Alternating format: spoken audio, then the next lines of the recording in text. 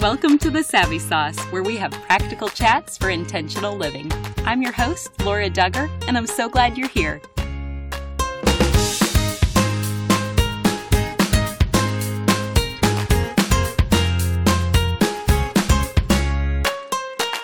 Today's message is not intended for little ears. We'll be discussing some adult themes, and I want you to be aware before you listen to this message. Lehman Property Management Company has the apartment you will be able to call home, with over 1,600 apartment units available in Central Illinois. Visit them today at MidwestShelters.com or visit them on Facebook. I am so excited to introduce you to my guest, Dr. Christopher Yuan. Dr. Yuan has a radical redemption story, and he's going to share it with us before diving into deeper conversations about singleness, sexuality, and prodigal children. Here's our chat. Welcome to the Savvy Sauce, Dr. Yuan. Thank you so much for having me, Laura. Well, let's just begin here. For those who are unfamiliar with your personal story, can you just give us a brief overview of how you came to faith in Christ? Well, I was not raised in a Christian home. A lot of times we go to church and seems like people had some type of Christian upbringing. I didn't have any. We didn't own a Bible. We didn't go to church. I'm Chinese, so my parents were born in China, raised in Taiwan, and came to the United States for graduate school. And, my parents, even though we weren't Christian, they raised me very strong family values. I always joke, my mom being a kind of a typical tiger mom, 3 things that kind of stand out: obey your parents, do well in school, and practice piano. That's kind of like the, very typical Chinese upbringing in the U.S. But I wrestled with my sexuality from a young age. And it wasn't until my early 20s that I actually came out of the open. I embraced a gay identity, and I told my parents. But it's so amazing how God used that crisis to bring my mother to faith and then my father to faith. Well, Laura, I wanted nothing to do what I saw as their crazy religion. I thought, good for you, not for me. Well, I went in the opposite direction. And while I'm from Chicago and I moved to Louisville, Kentucky, I was pursuing my doctorate in dentistry. And I was doing what all my other friends were doing, which was have fun and party, go out to the bars, go out to the clubs. And I spent most of my free time in the gay clubs. And I went from relationship to relationship, seeking intimacy, happiness, which I at that time would probably say I found temporarily, but it still left me feeling unfulfilled and unsatisfied. So I began experimenting with drugs. And, not all gays and lesbians do drugs. Some do, some don't. That is part of my story. But I need to be honest when I tell you my story. But I also remind people that when you encounter the living Jesus Christ, he will impact every aspect of your life. So I began experimenting with drugs, but as a dental student, I didn't have much money. If I was going to do drugs, I had to support my habit. And I did that by selling drugs. And I sold to friends, classmates, even a professor. Well, eventually, I thought I could live this double life. And eventually I was expelled from dental school. My parents flew from Chicago to Louisville. And in my mind, I thought they were going to fight to keep me in school. I mean, Laura, isn't that what any good Chinese parent should do anyway?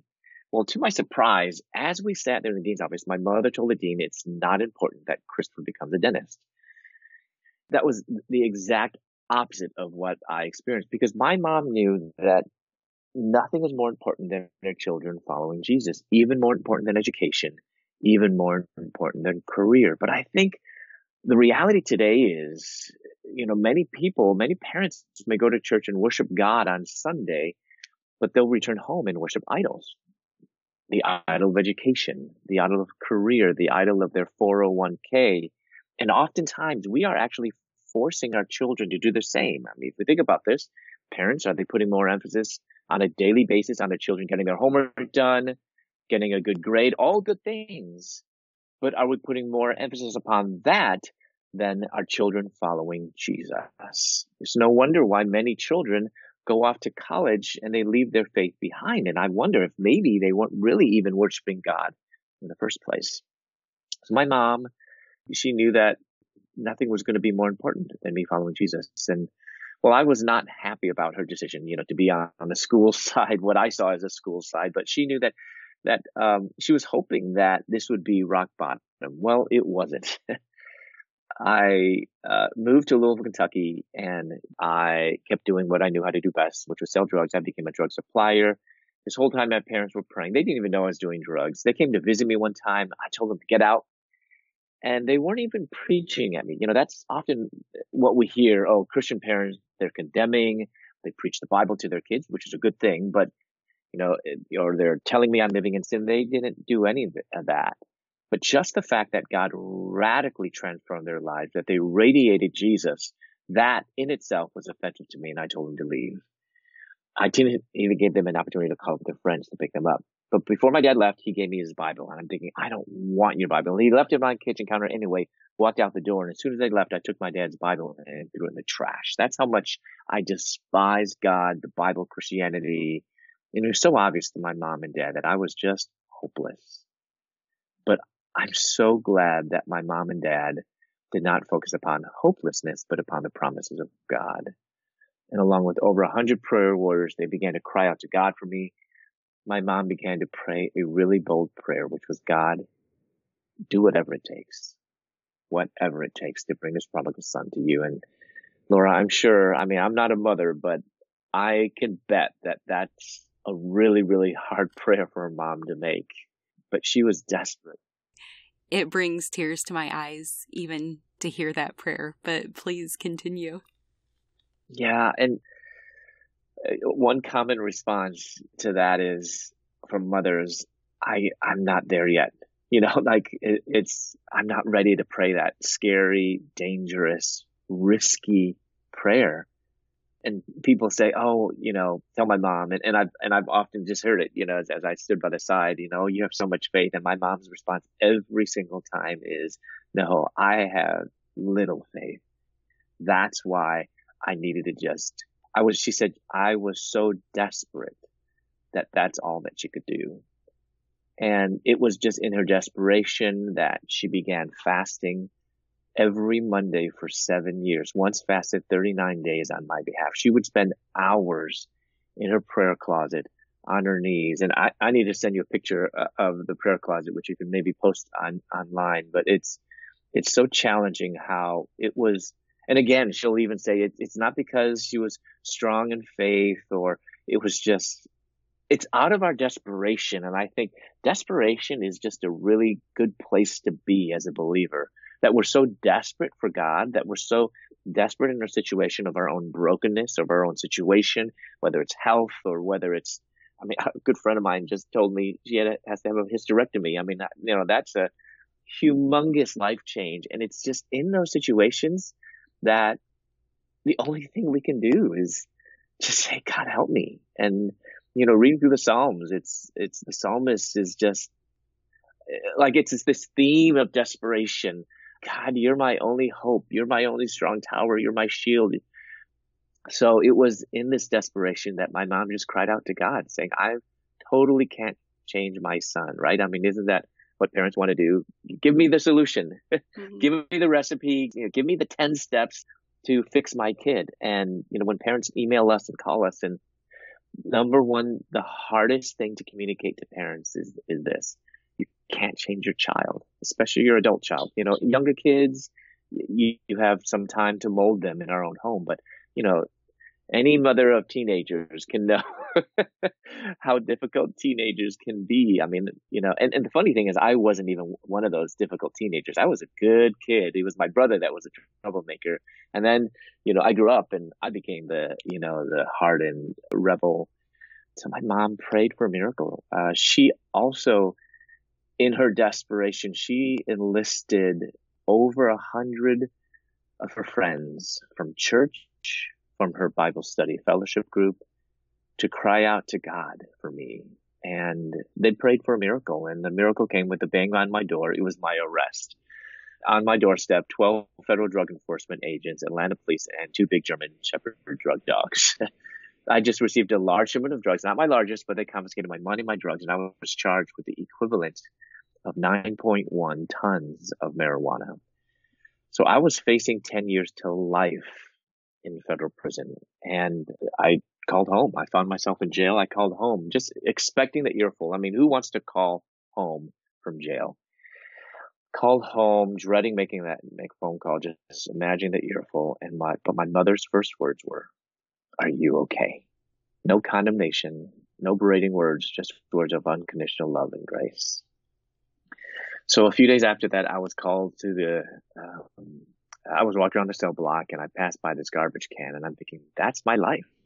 Trash. I was about to pass it by, but something on top of the trash caught my eye. Bent over, picked it up. It was Gideon's New Testament. Took it back to my cell, began reading it. And, at first I wasn't thinking, oh, this is the answer. I actually thought, I've got tons of time on my hands and I better pass it somehow. But as we know, the Bible is not just ink on paper. It's the very breath of God. And I began reading it. It began to convict me of my sin.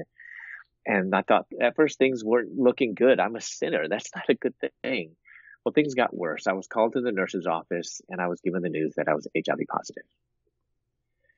So one night I was lying in my bed after that and I was thinking, I've just completely destroyed my life.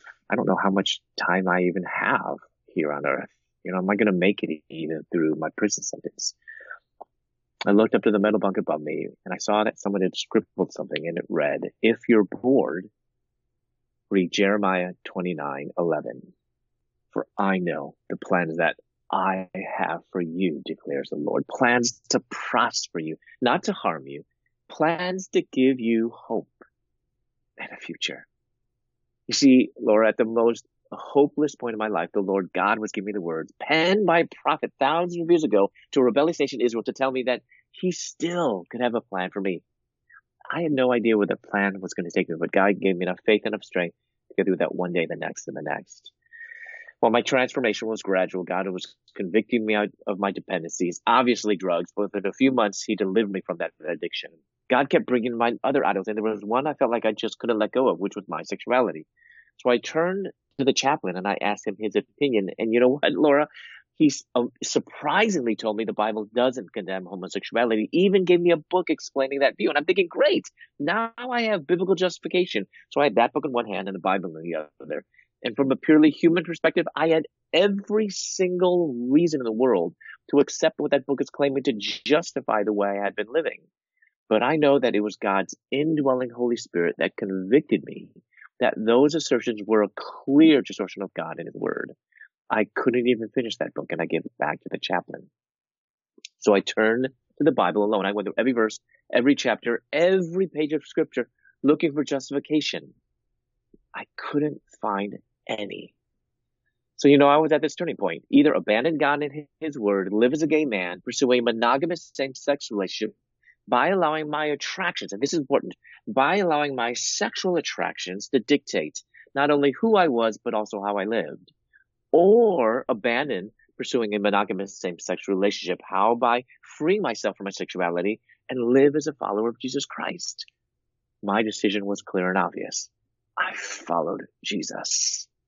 As the days and the weeks and the months of abstinence passed, I realized that my sexuality shouldn't be the core of who I am. I told myself before, God loves me unconditionally. That's true. But don't we as sinners like to add to God's truth? I added, so therefore God does not want men to change. But I realized that unconditional love is not the same thing as unconditional approval of my behavior. My identity shouldn't be defined by my sexuality alone. My identity is not gay. It's not ex-gay. It's not even heterosexual for that matter. Because my identity as a child of the living God must be in Jesus Christ alone. You see, God says, be holy, for I am holy. And I thought that if I were to become a Christian, that I would have to become a heterosexual, which meant the more sexually attracted I were to lots and lots of women, the more of a Christian man I would be. But I realized that even if I had opposite sex attractions, I would still need to resist sin and run from temptation. So heterosexuality, yes, it's the right direction, but it's too broad that includes sinful behavior.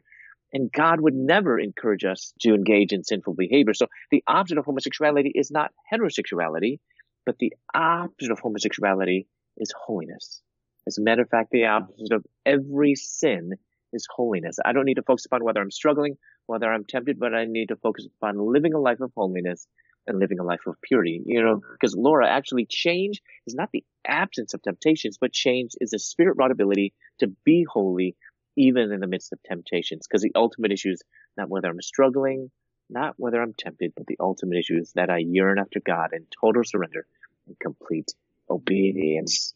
And so after this work of God in my life, God began to reveal God's plan for me in prison, and He called me to full-time vocational ministry while I was in prison, of all places. And I realized I needed to learn more about the Bible. So I asked my parents to mail me an application to the only Bible college I had ever heard of, Moody Bible Institute. And they mailed me this application, and I was so excited, and I began filling it out until I got to the end where I was asked for references. So I was able to persuade a prison chaplain, a prison guard, and another prison inmate to write my reference to Moody. Amazingly, I was accepted, and I was released from prison, started at Moody in 2001, graduated from Moody 2005, then went on to Wheaton, get my master's in exegesis, and then finally my doctorate in ministry. And I had the incredible honor of co-authoring a book with my mother called Out of a Far Country, A Gay Son's Journey to God, A Broken Mother's Search for Hope, which is actually now a textbook in many Christian high schools, and parents all around the country are using it as a way to, they read it with their kids. They use the free study guide at the back to engage their kids on questions and use story. Just as the Bible uses story to communicate theology, we are using our story to communicate not only the beauty of the gospel and how it relates to sexuality, but communicate God's vision for biblical sexuality. And so it's really been my honor. But then I kind of introduced this concept of holy sexuality in that book, Out of a Far Country. And so I knew I needed to fill that out. And so my newest book, Holy Sexuality and the Gospel, is something that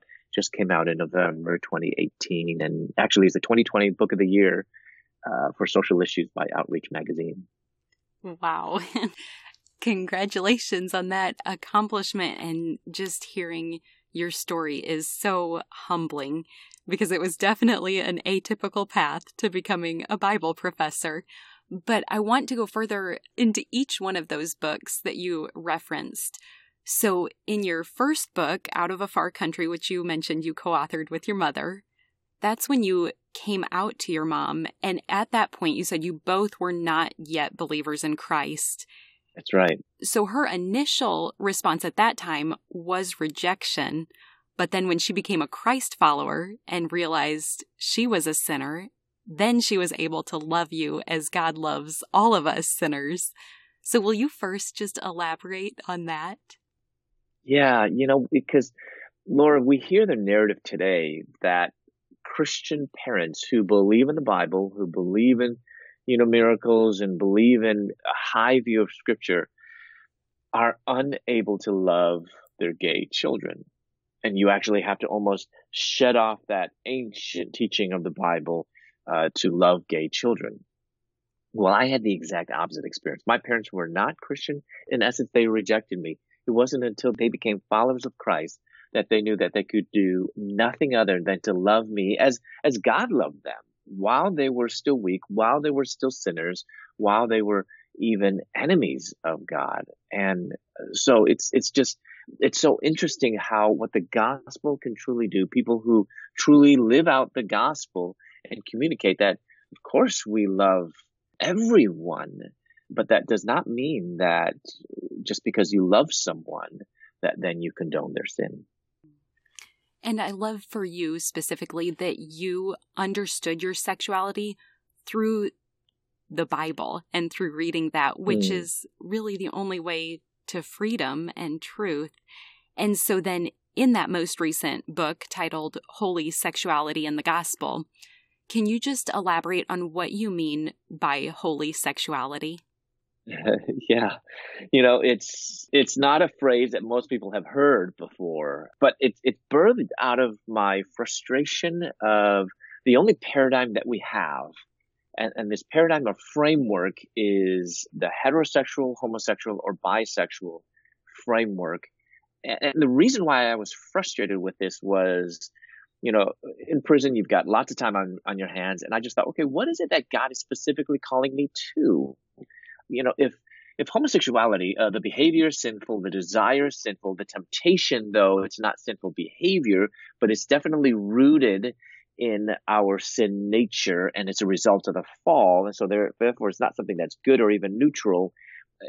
So if homosexuality is not God's will, then is heterosexuality God's will? But, as I kind of explained in my testimony, heterosexuality, it's so broad. And this is, I think, an important thing for us to realize, especially as parents. I sometimes have mothers that will, tell me, I wish my son was just normal. And I thought, well, what's normal? And in their mind, normal is heterosexual. So if their son was sleeping with their girlfriend, they're like, oh, well, that's fine as long as he's not gay. But sex outside of marriage, before marriage, is sin, just as same-sex sexual behavior is sin.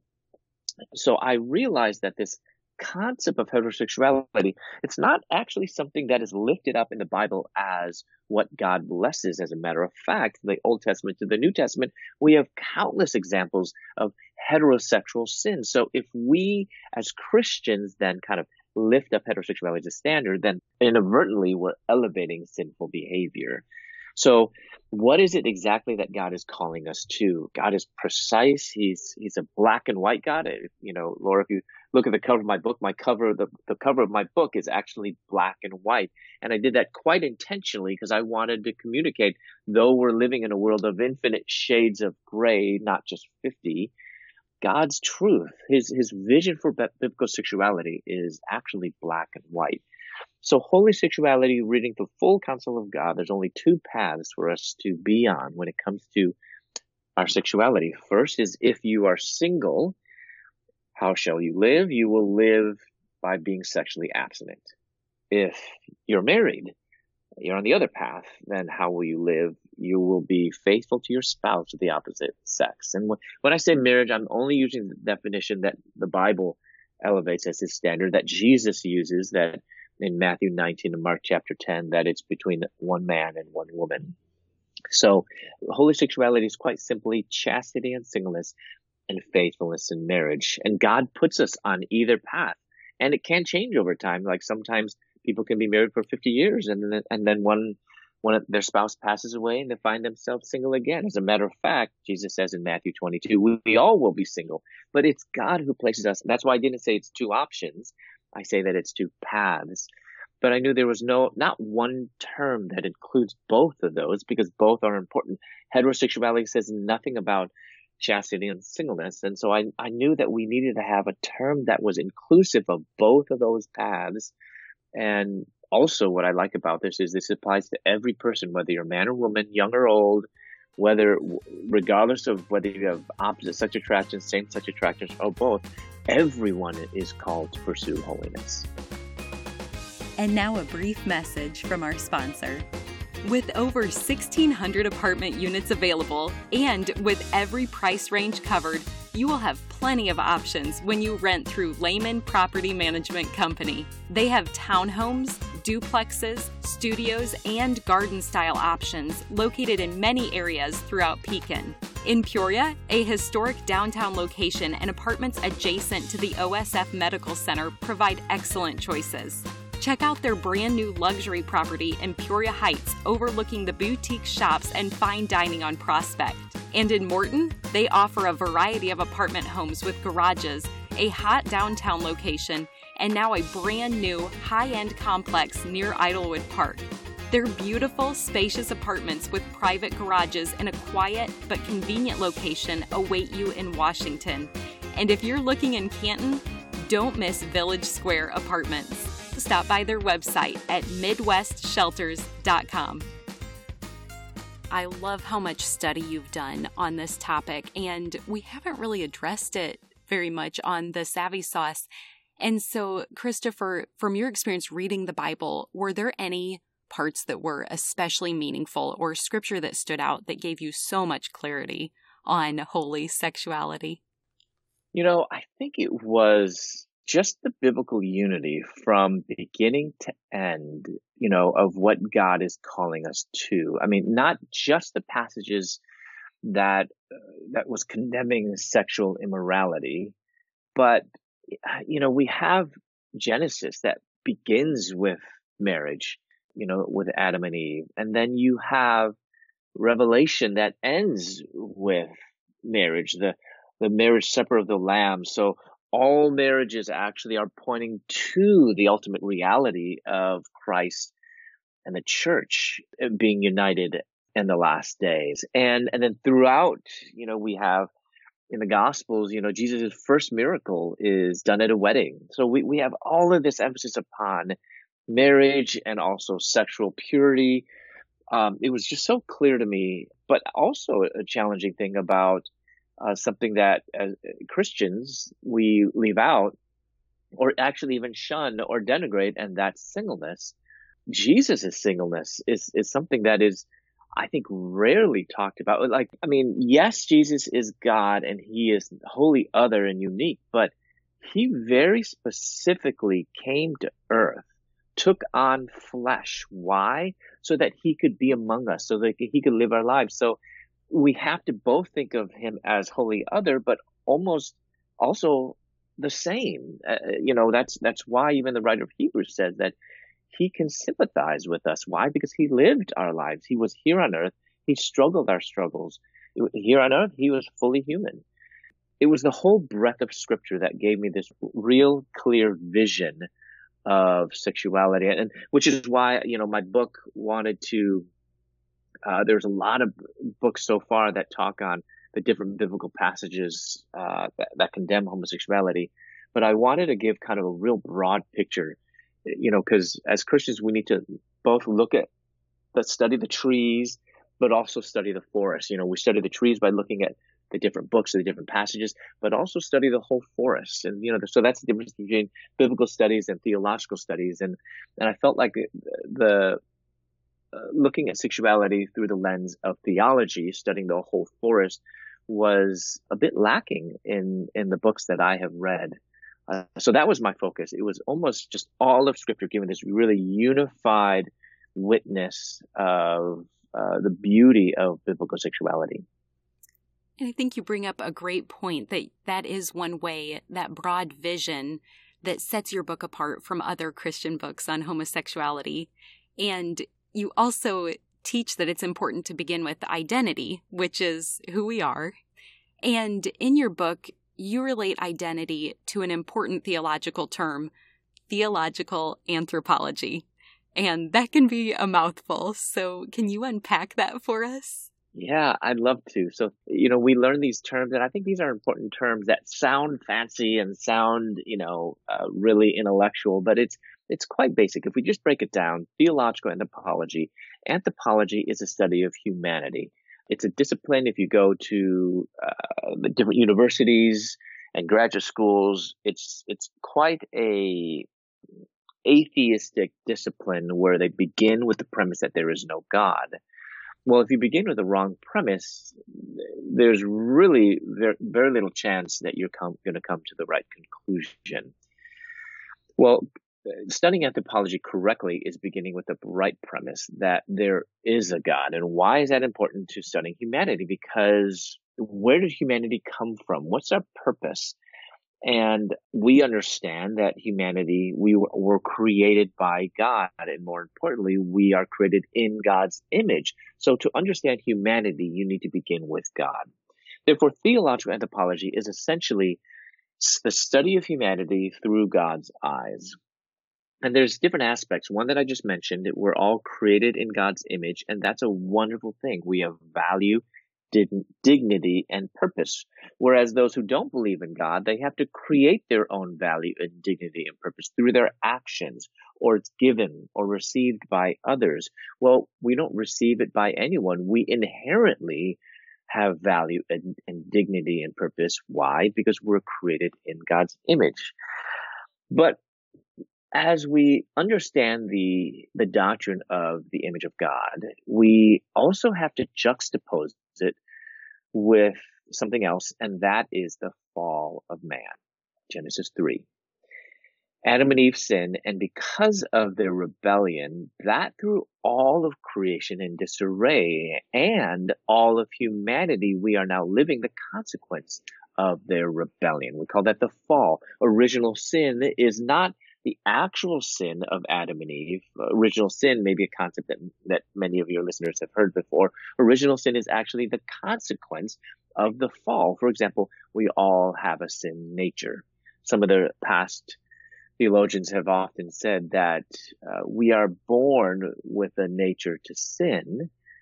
We are born sinners by nature, and then later in life, we are sinners by choice.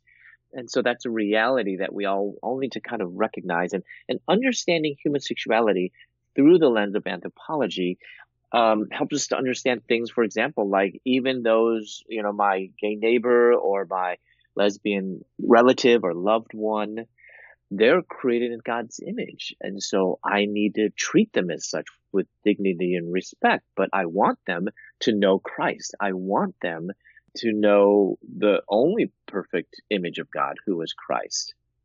And I want them to become children of God. See, not everyone is a children of God yet until they put their faith in Christ and then become adopted by God as sons and daughters. And we move from children of wrath to children of God.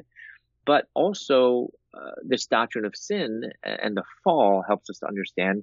For example, we can answer the question when someone says, well, I've been this way for as long as I remember. If this person is a Christian, well, they should know the doctrine of sin, that we are sinners at birth, by birth. And, or people will say, well, I didn't choose this, so this can't be wrong. Well, no one chose to have a sin nature that doesn't make sin right. So actually, this framework really helps us to answer many of the questions that sometimes we get stuck as Christians. Oh, thank you for explaining that. And in the past, we've focused so many episodes for the Savvy Sauce on marriage, but the last statistic I heard was approximately 50% of the church is single. So I'm thrilled to get to discuss singleness further today. How do you think that singleness is best understood in light of God's grand story? Yeah, so the subtitle of my book, Sex, Desire, and Relationships Shaped by God's Grand Story. Well, God's grand story is the redemptive work of God, among His people, from the Old Testament to the New Testament. And there's essentially four stages that we recognize as God's grand story: creation, the fall, redemption, of course, the coming of Christ, and then last is consummation. The end times where all is made new.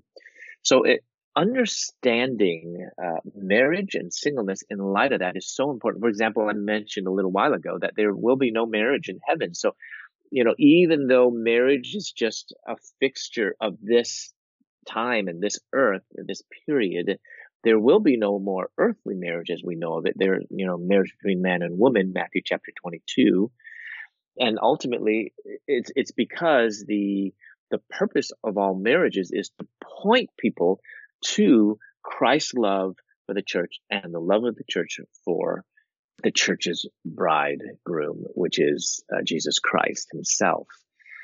So it will be done away with when the ultimate becomes reality, meaning Christ weds the church. Then there's no more purpose or need for the shadow, which is earthly marriage, husband and wife. But singleness, understanding it in light of God's grand story, in other words, from creation, fall, redemption, and consummation, particularly the end times, the last day where we will be united with Christ, that all of us will be single. And, our singleness is really our final state. Many times people think singleness as this temporary state before you get married. But in actuality, in light of God's grand story, marriage is actually this temporary state before eternity. And when we think about it in those terms, and also the aspect of redemption, Christ coming, Christ who is our Redeemer, and yet he was a single man, fully human, as a single individual, which we often forget and kind of leave out. We need to be really conscious about not denigrating singleness to the point where even some churches would not even hire a single pastor, a pastor, an individual who is single, which to me then is shocking, because if Jesus himself or Paul, even the apostle, lived today, they would not be able to serve in the majority of our churches today, which is, really reveals that there's something wrong then with our understanding of singleness. But There's a lot that we get wrong that I talk about in my book, that as the church, we need to redeem and reclaim the beauty of singleness and the goodness of singleness. And we're not playing the game of the world where they just single because they want to, they don't want to be responsible or, take on any type of commitment. That's incorrect. But sometimes church leaders think that the way that, to fix an individual who's single and irresponsible is that they just need to get married. And I think it's a bad idea to tell someone who is irresponsible and fearful of commitment to just get married. My answer to these individuals is you must be born again. I mean, if you're fearing responsibility and you are you don't want to be committed to anything, I would encourage you, be committed to the Lord Jesus Christ and be born again. And it's through that being born again that you will realize our call as Christians to be responsible and not be fearful of commitment. Because actually, I think the best way to prepare for marriage is simply just be born again. I think there's nothing better in marriage than to have a relationship with the Lord Jesus Christ. Let God be the one who is the one that is overseeing us, and the Holy Spirit indwelling both husband and wife and guiding us and purifying us and making us holy. What have been your favorite episodes of The Savvy Sauce? What applications have led to life change or transformation for you? Episodes with Drew Hunter and Kim Weir remind us that we can never have too many friends, and we desire to go deeper in our friendship with you. We want to hear your stories. So I want to invite you to continue the conversation with us, either through social media. We can be found on Instagram and Facebook at The Savvy Sauce, or through emailing info@thesavvysauce.com. Or you could leave a comment on our articles at thesavvysauce.com. Whichever way you choose, we can't wait to hear from you and learn from your journey. Many of us know someone, a relative or a friend, who identifies as gay. So from your perspective, what are some things that we should do and things we should not do as we seek to love them? Yeah, there's a few things, some mistakes that we make. And some of these are just things that we say, whether it's just a specific term or phrase. There's a couple terms that I often encourage people to avoid. One is lifestyle. I think that is part of our vocabulary because we recognize that our sin expresses itself in behavior. And so we want to change that, and we don't want to live a life of sin. So when we look at our friends who identify as gay, they're living in sin, and it is a lifestyle. But the reason why I encourage people to avoid that term is, for one, it's often offensive to those in the gay community. I never use that word when I identified as a gay man. And the main reason is because I conflated my identity with my sexuality. You see, if there's anything that the listeners will take away, it's this. Christians, what we don't realize is what I see as the first biggest mistake that those in the gay community make. And it's not that they don't see that their behavior is sin. Yes, that is a mistake, but in my mind, that's not the primary or first mistake. The primary or first mistake that they make is that they have the wrong identity. They make their sexuality who they are. For example, Laura, if you have any friend or you know anyone who identifies as gay, and if you were to ask them, what do you mean when you say I am gay? They will never answer and say, oh, this is what I feel, or this is what I do. You know what they'll say instead? They will say, when I say I'm gay, what I mean is this. I mean, this is who I am. So the shift from what to who has really created this radically distorted view of personhood. And so sexuality actually is not who we are, it's how we are. So that is the reason why we avoid that term lifestyle. And we also avoid people cornering us into an argument. Very simply, here's an example. How often, maybe if you have a friend who knows that we're Christian, they're not Christian and they identify as gay, it could be a relative, a neighbor, someone maybe you know well, but they just kind of despise our Christianity. And they maybe have asked, do you think this is sin? Well, that question is not like a sincere question, like, oh, I would really like to know your opinion. Instead, they want us to prove to them that we are one of those closed-minded, whatever, bigoted, right wing, whatever adjective they want to kind of put in front of who we are. I'm not going to allow people to put me into their box. Instead, in those situations, and I take the example of Jesus. Jesus did not answer every question. Look at the example with Pilate. He was silent. Many other instances, Jesus answered a question with a question. Sometimes Jesus did give an answer, and he would give an answer, but it was an answer to a different question. And because he's God and he knew what was more important, and specifically the question that they're asking is not even the most important question. So when people ask, is this sin? It's an important question, but not the most important question. Because even if I were to convince them that this behavior was sinful, that in and of itself would not save them. So I think it's okay to almost deflect, not to avoid the question, but to deflect the more important question, which is there a God? And if there is a God, which there is, then is he the God of Israel and God of Abraham, Isaac, and Jacob, and the God of Jesus, who is his son? I want to talk about those things. For example, if someone says, do you think this is sin? One response could be, I know you don't even believe in God, so what does it matter to you what God thinks? Before we talk about this, let's first talk about the existence of God and whether there is God or not, because that's more important. Because those type of conversations would actually point to the gospel and salvation, as opposed to talking simply about morality is only going to get us to legalism. I love that paradigm shift. And you also put a lot of emphasis on the local church ministering to people who experience same-sex attractions. And I think this does tend to be missed a lot. So why do you think it's been neglected? And why do you think it's so important to not gloss over this in the church? Yeah, I think it's our tendency to be very pragmatic. Like everything's practical. Give me 10 steps.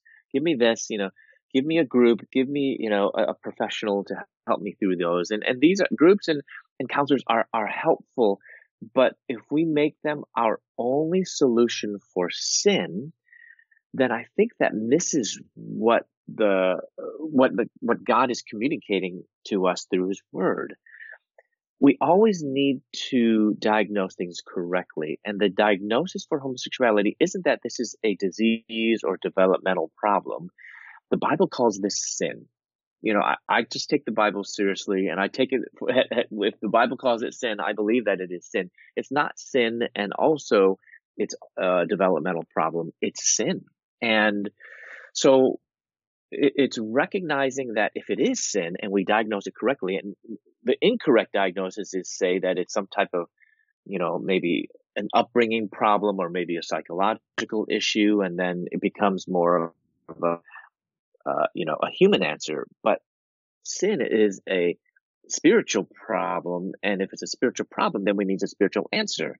Therefore, if sin is a problem, Christ is the answer, and if Christ is the answer, then the body of Christ is a big part of that solution as well. But regrettably, in conversations around sexuality, and particularly homosexuality, the local church is often an option or an afterthought. And my hope is, through my book, is to actually put the church back in its rightful position as the main locus, the main place where sanctification, discipleship happens. Certainly those things can happen in one-on-one relationships, but really all of that needs to be guided in the context of the local church. And, Laura, I work with college students, and college students, they love their independence, and they often have this tendency to think, I don't need the church. And there can be nothing further from the truth. There's no way that we can say we love Jesus and not love the body of Jesus, the body of Christ. I even hear individuals, young adults, that say, oh, I don't need to go to church. Me and my friends, we are the church. But actually, they're wrong. Even me and my friends, we're not the church. We're not the body of Christ. We're just individual members of the body of Christ. For example, I mean, most people that I know, that them and their friends, they're all similar people. So oftentimes when one of my students say something like that, I say, no, you and your friends, you're not the body of Christ. You and your friends, you're just a bunch of right ears or a bunch of left toes. You're all the same. And what we need is a diversity. You need people that are older than us, younger than us. Married people need single people around them. People need married people around them. We need people of all different stripes and all different types of socioeconomic, all variety, all different, races and tongues. And that's what the body of Christ is. We need that diversity to live fully in the way that God intends us. So that's why it's important when it comes to this topic of sexuality that we have to do this in light of viewing the importance of the body of Christ, the local church. And I love that because that emphasizes unity, which is not defined as sameness. And so I love how you brought that to light. And Christopher, our time is winding down together, but there's still so much we could learn from you. So where can listeners find and follow you online? Sure. My website is my full name, ChristopherYuan.com, and my last name is spelled Yuan, Yuan. It's actually the same word for the Chinese dollar. ChristopherYuan.com, and you can find me on Twitter, Christopher Yuan, or Instagram, Christopher Yuan, or Facebook, Christopher Yuan. But then also my two books, Holy Sexuality and the Gospel, is on Amazon, and Out of a Far Country is the book that I wrote with my mother. That's the first book. And that can be found on Amazon as well. Wonderful. We will add that to our show notes and on our website to make it easily accessible for everyone to find those resources. And you may know that we're called the Savvy Sauce because savvy is synonymous with practical knowledge or insight or discernment. And so as my final question for you today, what is your Savvy Sauce? Well, since Laura, probably a lot of your listeners are women, mothers. I believe some of them probably may be mothers of prodigals. And I just want to maybe just share some of my practical tip for mothers who have prodigals. And maybe there might be listeners who have a child who identifies as gay. And oftentimes these parents of prodigals wrestle with shame and guilt and ask this question, what have I done wrong? And yet when we realize and look at what Scripture teaches, the reality that the problem is sin and Jesus is the answer, the reality is that even a perfect parent, their children are going to be sinners. This is an important thing that I always want parents to realize. It's not your fault. Perfect parenting doesn't guarantee perfect children. Look at Adam and Eve. They had a perfect father, and Adam and Eve still rebelled. I really believe that the primary job of a Christian parent actually is not to produce godly children. We wish we could, but we're not God. We pray for it, and we point our kids to Christ, but we can't actually do it. So I believe actually the primary job of a Christian parent is not to actually produce godly children, because we can't do that. But the primary job is simply to be a godly parent. Point your children to Jesus, whether they're adult, whether they're still in your home, and then let God be God. Dr. Yuan, you have a captivating way of articulating your journey from prisoner to professor, from unbeliever to Christ follower. So thank you for entrusting your story with us today. It was such an honor to get to have this conversation with you. Thank you for being my guest. Oh, it was my honor, Laura. Thanks for having me on. One more thing before you go. Have you heard the term gospel before? It simply means good news, and I want to share the best news with you. But it starts with the bad news. Every single one of us were born sinners, and God is perfect and holy, so he cannot be in the presence of sin. Therefore, we're separated from him.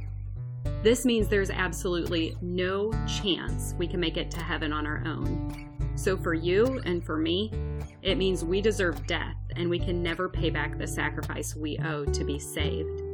We need a Savior. But God loved us so much, He made a way for His only Son to willingly die in our place as the perfect substitute.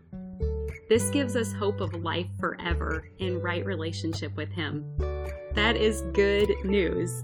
Jesus lived the perfect life we could never live and died in our place for our sin. This was God's plan to make a way to reconcile with us so that God can look at us and see Jesus.